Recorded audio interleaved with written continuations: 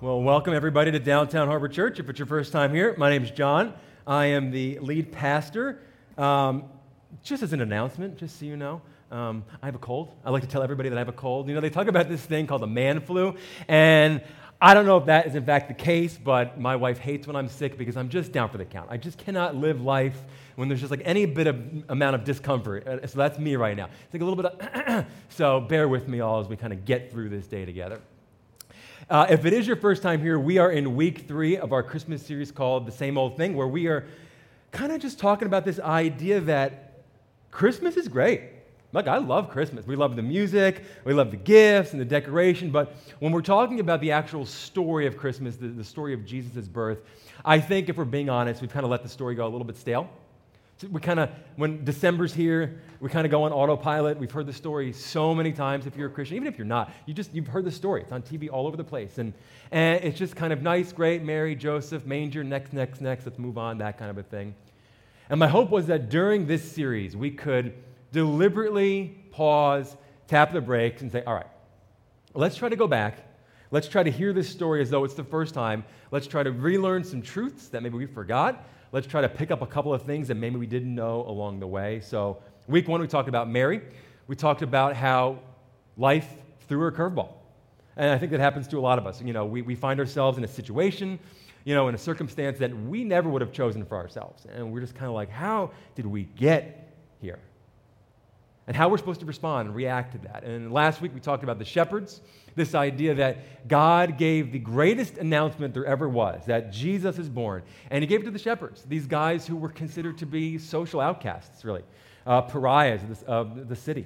Really, the religious system said, you are unclean, you can't come to church.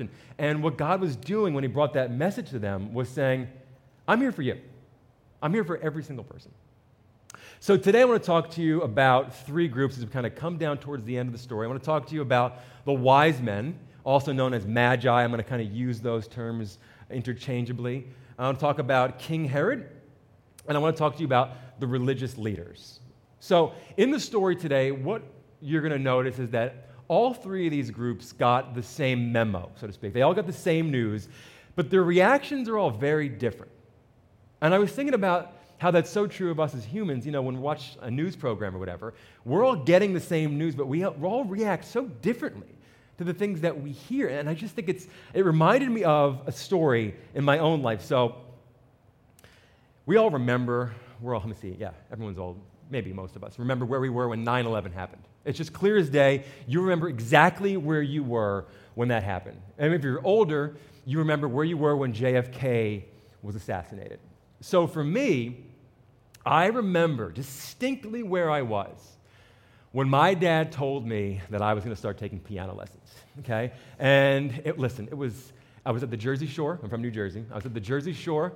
I was sitting at the dining room table, my mom across, my dad to the right, and I'll never forget his words, and I'll never forget even the way that he said it. He goes, John, we have wonderful news for you. Just like that. We have wonderful news for you. Great. What is this? You know, a puppy? What's going on? When school starts, you're going to start taking piano lessons. And folks, it was like being shot in the chest, okay? And I'm not like an overly dramatic person. Maybe I am a little bit, okay? But I remember I leapt up from the table. I burst into tears, and I ran out of the house, okay? I'm not exaggerating. I literally ran out of the house. I ran down the middle street in our neighborhood, because the kind of streets went like this. I ran down the middle street. At the bottom, there were these couple of trees. I got into the trees, and I just cried, just weeping and gnashing of teeth for, honestly, it felt like 2 hours. I mean, it was a long, long time. And my parents, we were talking about it. They go, John, we have to be honest with you. When you did that, we just could not stop laughing when you left the house. We just thought, oh, this kid is really overdramatic. But I was like, how is my dad, this man who supposedly loves me, how does he think this is good news? This is the worst news. And I made them pay for it. They made me go for 7, and we don't fight, like we never fight as a family. But for those 7 years, because I stopped in 8th grade, I made them pay. Oh, they rued the day that they told me every night it was a battle, and there was tears, and it was not good. But anyway, the whole point of this is that we have different reactions to news when we hear it. And my goal today, as we kind of talk about these 3 groups, is have a conversation about what does our reaction to Christmas indicate? And when I mean Christmas, I mean sort of Jesus, who he is, what his job is on this earth, so to speak. What does that indicate? And my hope is, as we go through this day, it will be kind of a litmus test for you, for your spiritual life. And I think it's good to, every once in a while, check in on your spiritual life, on your walk with God. There's a real Christian-y term for you, to sort of see how you and God are doing. Are you making progress? Is your spiritual life kind of stagnant, or are you going the wrong way? And I think, even if you're married in the room, it's important every once in a while to kind of tap the brakes and say, hey, how are we doing? What's working? What's not working? Do we need to celebrate some things? Do we need to work on some things? And so that's the goal for today. So we are going to be in Matthew chapter 2, verses 1 through 12. Now, if you've been here before, what you know is I kind of like to read a couple of verses and stop and teach a little bit, but Matthew has written this passage in such a way that I can't do that. He's kind of screwed me in a way. So what we have to do is something I've not done before. I'm going to read the whole story to you. Now, I was a little nervous with this for a couple of reasons. Number one, if you've been here before, you know that I'm not exactly good at reading off the monitors. And number two, hearing 12 verses read is kind of long. And so I timed it out, and I thought it took about 1 minute and 33 seconds. My buddy Scott in the first round timed it, and he goes, 45 seconds. You're good. We made it through. It's fine. So just know this will take about 45 seconds, and then we're going to go back, and you'll make it through. Trust me. All right? Here it is. Matthew 2. Ready? Here we go. Now, after Jesus was born in Bethlehem of Judea, in the days of Herod the king, Magi, or wise men, from the east arrived in Jerusalem, saying, "Where is he who has been born King of the Jews? For we saw his star in the east and have come to worship him." When Herod the king heard this, he was troubled, and all of Jerusalem with him. Gathering together all the chief priests and scribes of the people, he inquired of them where the Messiah was to be born. They said to him, "In Bethlehem of Judea, for this is what has been written by the prophet.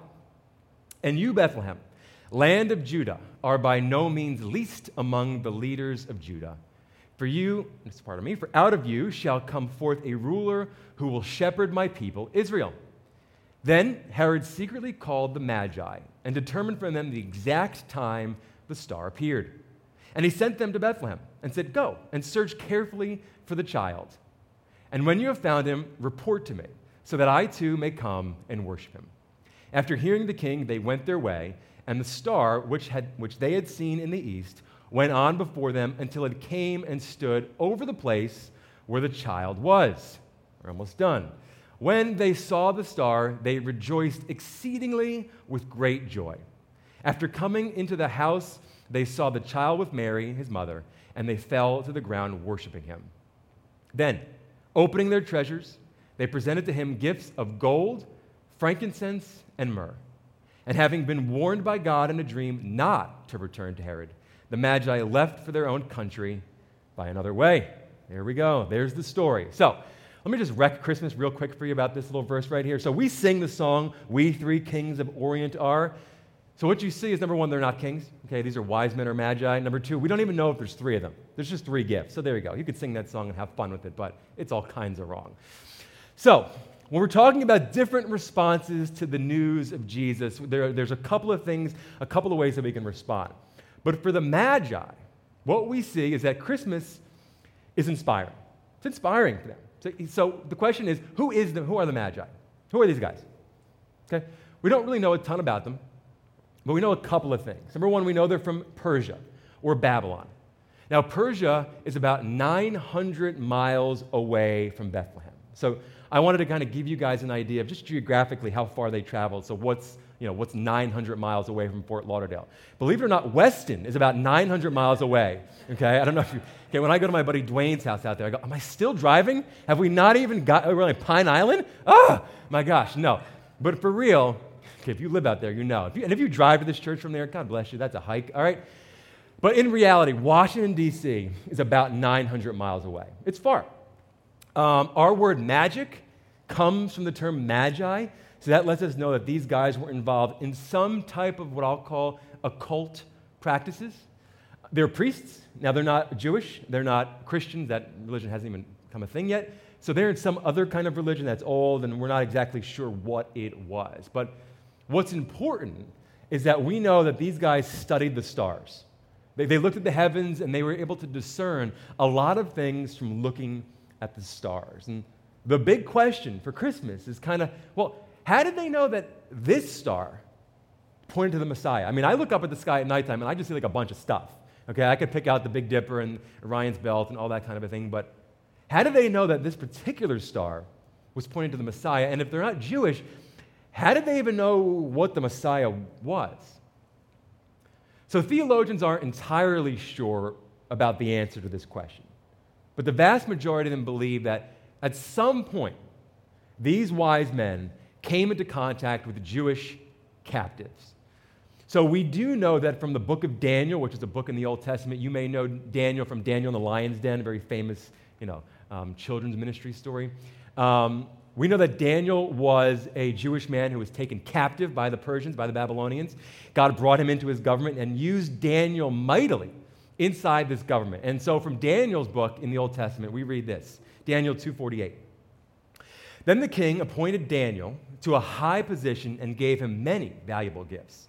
He made Daniel ruler over the whole province of Babylon, that's Persia, as well as chief over all his wise men. So theologians look at this and go, all right, well, clearly this king of Babylon had a cadre, if you will, of wise men at his disposal. He put Daniel, this Jewish man, over these wise men. And if you don't know, Daniel was one of the greatest prophets in the Old Testament. Daniel tells us much of what we know about the end of the world. He tells us much of what we know about the coming Messiah, that was Jesus. And so clearly at some point, Daniel was pouring into these men, or into the wise men group, so to speak, and letting them know there's a Messiah coming. Here's what the Messiah is, and here's what you need to be looking for. And I was thinking about how he's doing this and how he's pouring into these people's lives. And for so many of us that are Christians, someone at some point planted a seed in your life. At some point, maybe it was a coworker or a friend or a family member, they were just saying, hey, you know what? Let me tell you about this guy, Jesus. So let me talk to you a little bit more about God or why I go to church. And at first you hear this stuff and you think, well, it's just facts, just kind of information. You probably don't even believe it. But at some point along the way, maybe it's days, months, weeks, years, I don't know. At some point, you kind of see a star, right? Just like the wise men. They just saw a star. And things click. Things make sense. Maybe just a little bit more. The puzzle starts to come together. Maybe you're somebody who bought a Bible and you tried to read it, and maybe out of nowhere, it starts to make a little bit more sense. Or maybe an event happens in your life where you say, oh my, now I see who Jesus actually is. And you wanted to learn more. And you kind of stepped out in faith and you said, you know what, I'm going to go back to that person who talked to me about Jesus. Or maybe I'm going to go to church. Maybe you decided to come to hear it at DHC. Well, that was the Magi. They saw this star and they go, this has got to be that star about the Messiah. And so they walked 900 miles. They left their families. They left their homes. They left their kids. They left their jobs. They risked it all to go find out who this Jesus person is. And when they finally got there, I love what the scripture says. It says, they rejoiced exceedingly with great joy. I just love the clunkiness of this wording. We don't speak like that. It rejoiced exceedingly with great joy. You see, for once, the translators of our Bible into English, they tried to say, let's capture exactly what these guys were saying, exactly what Matthew said. These guys were ecstatic. There's really no words other than they rejoiced exceedingly with great joy to describe how they felt when they saw Jesus. And why wouldn't they? I mean, the prophecies that they've been studying for hundreds of years came true. God finally showed himself to be real. And the Messiah arrived. And their lives were changed. And they rejoiced with great joy. But not everybody was happy, okay? Because for some, Christmas is intimidating. For some people, the story of Christmas, the concept of Jesus, is intimidating. Take a look at this, particularly for Herod. So here he's speaking with the Magi, and they say, "Where is he who has been born King of the Jews? For we saw his star in the east and have come to worship him." When Herod the king heard this, he was troubled. So why is he troubled? What's so intimidating about a baby? What is so intimidating about Jesus' very existence? So for Herod, Jesus represents a challenge. So what you may not know is that Herod's formal title was King of the Jews. That was a title bestowed upon him by the Roman Senate, and it was a title that he absolutely loved. He loved that title. He loved his power. He loved the power that he had in that region. And what we learn through history, not necessarily through the scriptures, is that Herod was an absolutely ruthless leader. They say that he's as ruthless as the Emperor Nero. And if you know anything about Nero, that's not a good thing. Herod would protect his power at any cost. In fact, we learn that he actually killed his own wife. He killed his own 2 sons because he suspected them of treason. So anything that was going to get in the way of his authority was a problem. And so when these guys from a different country show up and start talking about a heaven-sent King of the Jews, that's not good news. Not for this guy. See, because he knew that for Jesus to reign, he'd have to be deposed. He knew that if Jesus was going to be in control, that Herod couldn't be. And I think this is probably a problem for a lot of us, maybe even all of us. This idea that if Jesus wants to control our lives, we can't be. And I think as Christians, if you're a Christian in the room, we like to think that we've submitted to God. And we kind of think of our life as a house, and we've opened the front door, and we say, Jesus, have at it. My life's an open book. Whatever you want to go, you're in control. I submit to you. And then he kind of walks over to that one closet, and the door's closed, and he goes, well, what's in here? And you go, well, that one's new. I'm in control of that area. This part of my life, I'm in control. I don't need you to touch this thing. Because I believe that for many of us, perhaps even most of us, we want to be the person who sets the rules, who calls the shots, who plans the future, who says things like, I'm going to be the person who decides what's right and what's wrong. I'm going to be the person who decides what my life is going to look like. I'm going to be the person who decides what my future plans are. My life, I'm in control. Thank you very much, Jesus. See, I think a lot of us, and particularly in society, we love baby Jesus. Baby Jesus is great, right? Doesn't do much, doesn't talk, it's cute, he's in a little manger, we love it. You see the little creche in the front lawns, we love that. We love Christmas trees. Everybody has a Christmas tree. I have friends that aren't even Christians who have Christmas trees. And I don't understand that. But they love Christmas trees. And we love Christmas music. Innocuous Christmas songs, they're great. Other than Baby It's Cold Outside, you can't sing that one anymore. That triggers you, okay? But generally speaking, we have no problems with any of these things. We love the idea of a cosmic concierge. I made that one up this week, okay? This guy in the sky that we can just fire off requests to. Hey, Jesus, you know what? I need a new job. Got a little issue going on health-wise. Can you help me with this issue? Okay, I got some family stuff. Can you step in with this? Can you heal me, Jesus? I need all this. But King Jesus, well, that's a problem. Because when King Jesus shows up, he's the guy who says something like, I am the way and the truth and the life, and no one comes to the Father except through me. Well, we don't like that. Baby Jesus doesn't say that. But King Jesus shows up, and he starts saying these things, and we lose our minds. What right do you have to say this? Who do you think you are that you can say that you are the only way to God? And we lose our minds. And what do? We do a couple of things, right? First, we cast out. We say, well, Jesus is a great guy, great teacher. We'll even call him a great prophet, but God? No, he's not God. No. We'll call it bigoted. We'll say it's outdated. You can't teach that stuff. It's outdated. It's bigoted. You can't go. No. And we try to outlaw it.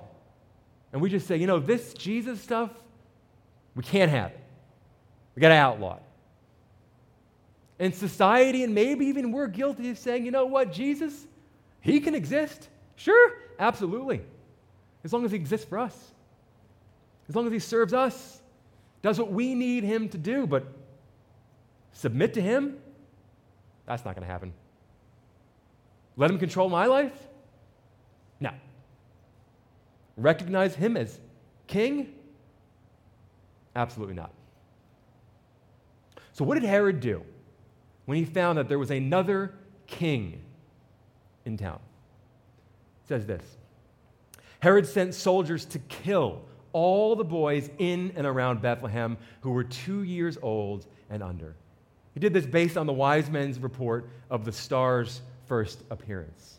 You don't see this on like a Hallmark Christmas card, okay? This is like kind of a part of the Christmas story that we leave out, and this is not happening in Christmas plays, okay? But the reality is when you read this, it's so obvious that we've absolutely whitewashed Christmas. We sing songs like Silent Night, A Little Town of Bethlehem, and they're great songs, and we should sing those songs, and they're wonderful, but you have to recognize that when Jesus was born, when God came to this earth, oh, it was a violent place. And the enemy ramped it up when Jesus, the Son of God, took on flesh. War started when Jesus entered the picture. So, the last group that I want to talk to you guys about is the spiritual leaders. Now, what's interesting about the spiritual leaders is they essentially play what amounts to being the smallest part in the entire Christmas story. They don't really have many speaking lines. You don't really think a lot about them. But I believe that for Christians, for people who've said yes to Jesus, I believe that we can learn more from this group than any of the other characters in the entire story. Because for this group, for these spiritual leaders, for these Jews, Christmas is the same old thing. Ooh, we use the sermon title. There it is, okay? So it's like when you watch a movie and they finally say the name and you go, did you hear that? Oh my gosh. You know what this is called? A title drop. The more you know. There it is. When a movie uses its title, it's called a title drop. So at the end of the Bible, in the book of Revelations, Jesus is talking to a group of churches. And he's got a couple of notes for them based on what he sees. And he's got a term that he uses for a particular group of Christians. And I think this term is perfect to describe the spiritual leaders in the Christmas story. He coined this term lukewarm. Lukewarm. So how does this play out for our story? So you take a look at the Magi. And the Magi, or the wise men, were absolutely on fire for Jesus. They were reading the scriptures. They knew it was coming. They walked 900 miles to go see him. They risked everything. When they got there, they fell on the ground and worshiped him. They brought him gifts. It was everything for them, and they were on fire for the Lord. Then you've got Herod. And Herod is the exact opposite, ice cold, vehemently opposed to Jesus, killed children, 2-year-olds and under, trying to stop him.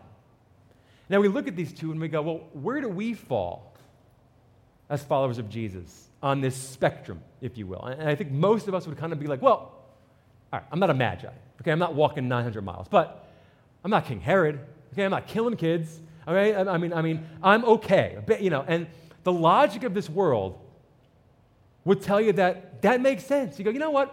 I'm good. I'm good enough. It's not a problem. I'm good enough.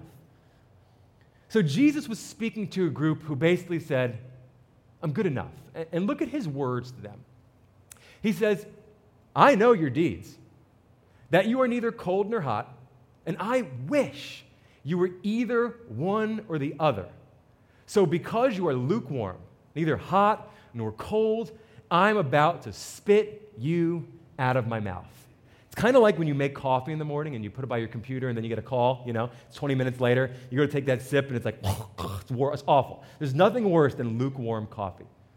And that's what Jesus is saying here. He goes, guys, I'd rather you see you be ice cold to me than this lukewarm garbage you got going on.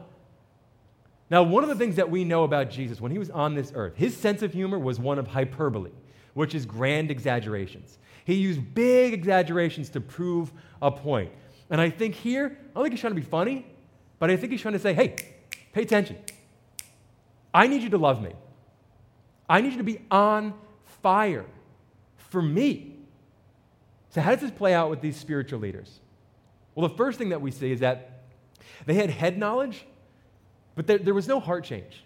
It was just all up here, but there was nothing going on down here. Take a look. So Herod grabs them and he gathers together all the chief priests and scribes of the people, and he inquired of them where the Messiah was to be born. He's not asking like where Joe Schmo, anybody else is. He goes, where is the Messiah? The Savior of the world, the one that we've all been waiting for. Where is he to be born? And they said to him, in Bethlehem. They just knew. They just knew the answer. Oh, the Messiah? Bethlehem. Yeah, that's where just, down the road. There he is.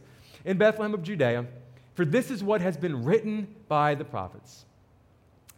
And you, Bethlehem, land of Judah, are by no means least among the leaders of Judah, for out of you shall come forth a ruler who will shepherd my people Israel. They didn't have to look this up. They just knew it.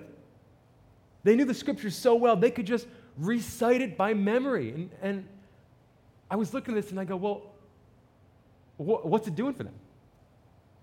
What impact is this knowledge having in their life? It doesn't seem to be changing them. I mean, they didn't even go to see Jesus. And I was thinking about my own life this week, and I'll pose this question to you. See what you think. Are we letting the Word of God actually penetrate our hearts? And I'm just talking to the Christians in the room right now, because I know we have a wide variety of people here. People who have said yes to Jesus here in this room. Do you actually believe what you're reading? When you read the Scriptures, do you actually believe it? Or is this just something you've memorized that you can just spew off if somebody asks you a question? Do you really believe that God answers prayers? Do you actually believe that God heals? Do you really believe that God's in control? Have these promises changed your life in any way? Or do you just use it to quote to other people? Oh, bad day? Romans 8:28. Okay? Do we actually believe these things? In the same book of Revelations, when Jesus is talking to these group of churches, he goes to another one and he goes, look, listen, love you guys. He goes, but you've lost your first love.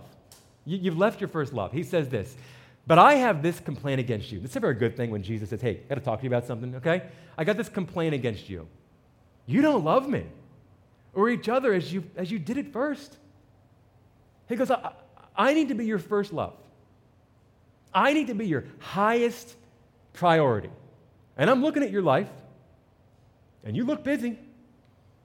And you even look busy in your temple, and you even look busy in your church, but I got to be honest with you. Because I think you've gotten used to God. I think you've taken Jesus for granted, he's saying. And he looks at these Christians and he goes, I need to be your absolute highest priority. And you look at the spiritual leaders in this section, and it's like they knew the Messiah was 6 miles away. And they didn't go to him. 6 miles away. And they didn't get off their chair. I just imagine the story taking place, and Herod asked them, and they go, well, he's down in Bethlehem. It's 6 miles, but traffic's bad. You know where he's living right now? Parking is just, it's a bear. The exit you got to take to go there, it's closed. You got to do this thing to get there. Work this week was brutal. I got to be honest with you. My boss was all over me. I don't have it. I can't. The game is on. I'll go see Jesus next week. When I have time, I'll go see him. And yet, the Magi walked 900 miles. They rejoiced exceedingly with great joy. They put their faces in the dirt, the original scripture says. They brought him gifts. Guys, I was reading this week, and I got to be honest with you, I was unbelievably convicted. Okay? And I'm not talking to you, I'm talking to me right now. I was so convicted that I have let my own spiritual life become so lackadaisical. Just so lax in everything that I do. Reading the Bible, prayer, singing songs even here in church, you know what I mean? Sharing faith with others, serving other people. 6 miles away. I'll get to it when I can. It's almost like God has become an obligation. When I have time, thank you very much, I'll do some Jesus stuff. And I was thinking about my own life, and I go, imagine if we just put a percentage of the effort into our relationship with Jesus as we do the gym, or our careers, or beauty regimens, or planning our vacations. I mean, the excitement we have over these things, the amount of hours we spend every day, forget about weeks, months, and years, on these things. We pay people to help us with these things. We read blogs about these things and go to conferences about these things. But Jesus, 6 miles away. I'll deal with him when I get some time. And I was just saying, what if we lived our lives like something great actually happened on Christmas? I mean, what if we actually lived our lives like the Savior of this world was actually born on Christmas? That should you say yes to him, that you and the Creator of the universe have been made right. That should you say yes to Jesus, the Holy Spirit, the God himself, the third part of the Trinity, enters your body and changes you from the inside out. That God himself promised to never leave you nor forsake you, that would be with you wherever you went, that made you the person you are, that has enabled you to be the person you are now, to make a difference in the world. What if we actually lived our life like that's true? What would this church look like? What would your family look like? What would this city look like? But he's 6 miles away. So what's the practical? What do you do with a message like this? If it's your first time here at this church, every single week we put this word on the screen because we want to make sure you know exactly what to do with what you've heard. So the first one is this. I would challenge you, depending on where you are in this life, to take a leap of faith.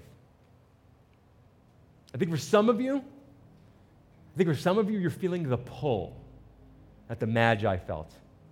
That maybe there is this guy named Jesus. That maybe he is who he claims to be. And I would just challenge you, in light of today's story, to follow that star. You don't have to understand it all. The Magi didn't. But just say yes to following after that star. Come talk to me or Christina or anybody with a DHC shirt. We will help you on that journey to understand exactly what this whole Jesus thing means. But I would just challenge you to jump in. Say yes. It will change your life here and forever. For the Christians in the room, I would challenge you to rediscover. I think for a lot of us, you know what? All of us. Let's just put us all in this boat. I think our joy has dwindled. I think we've gotten used to God. I think we've gotten used to Jesus. And the truth is, we're humans, okay? We're human. It happens. But during this season, as we're doing it for the message, let's tap the brakes. Let's hit reset. Let's try to, let's refuse to take God for granted. Let's try to remember exactly who Jesus is for us and what he did in our life and what he's doing in this world. Let's try to rediscover the joy that the Magi felt, that rejoicing with exceedingly, joy or whatever that was. What if we could get just a little bit of that in our life this year? God deserves it. Let's give it back to him. He's done a lot for us, okay? He's done a lot for us. Christmas happened. Let's start living like it did. Let me pray for us.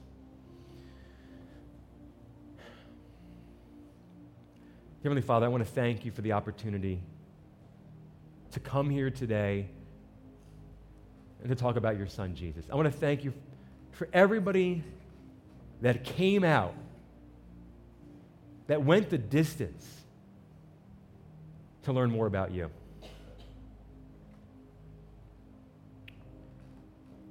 I pray, God, that if there's someone here in this room today that is trying to figure out who you are, who Jesus is, I pray, God, that the star would shine bright, that you would give them the encouragement, the strength, the bravery to say, I want to learn more. I don't understand it all, but I want to learn more. I pray that for them right now. I pray, God, that for those of us in the room who have known you for quite some time, maybe even our whole lives, Lord, I pray that today, during this season, you would help us rediscover the joy of our salvation, to understand who Jesus is, that he came to this earth as a baby, that he took on flesh, that he died on the cross, a painful death, so that we could be made right with you. God, how can we forget that? But we're humans. Help us to remember. Lord, I don't know what everyone's going through today. Every single one of us has stuff going on in our lives, good things, bad things. But I just pray that today you would meet every single person at the place of their need. Whatever struggle it is, whatever's going on, I pray that you would allow your Holy Spirit to work in a mighty way in their life. Lord, they would feel your power perhaps in a way they've never felt it before. God, I ask all of this in Jesus' name. Amen.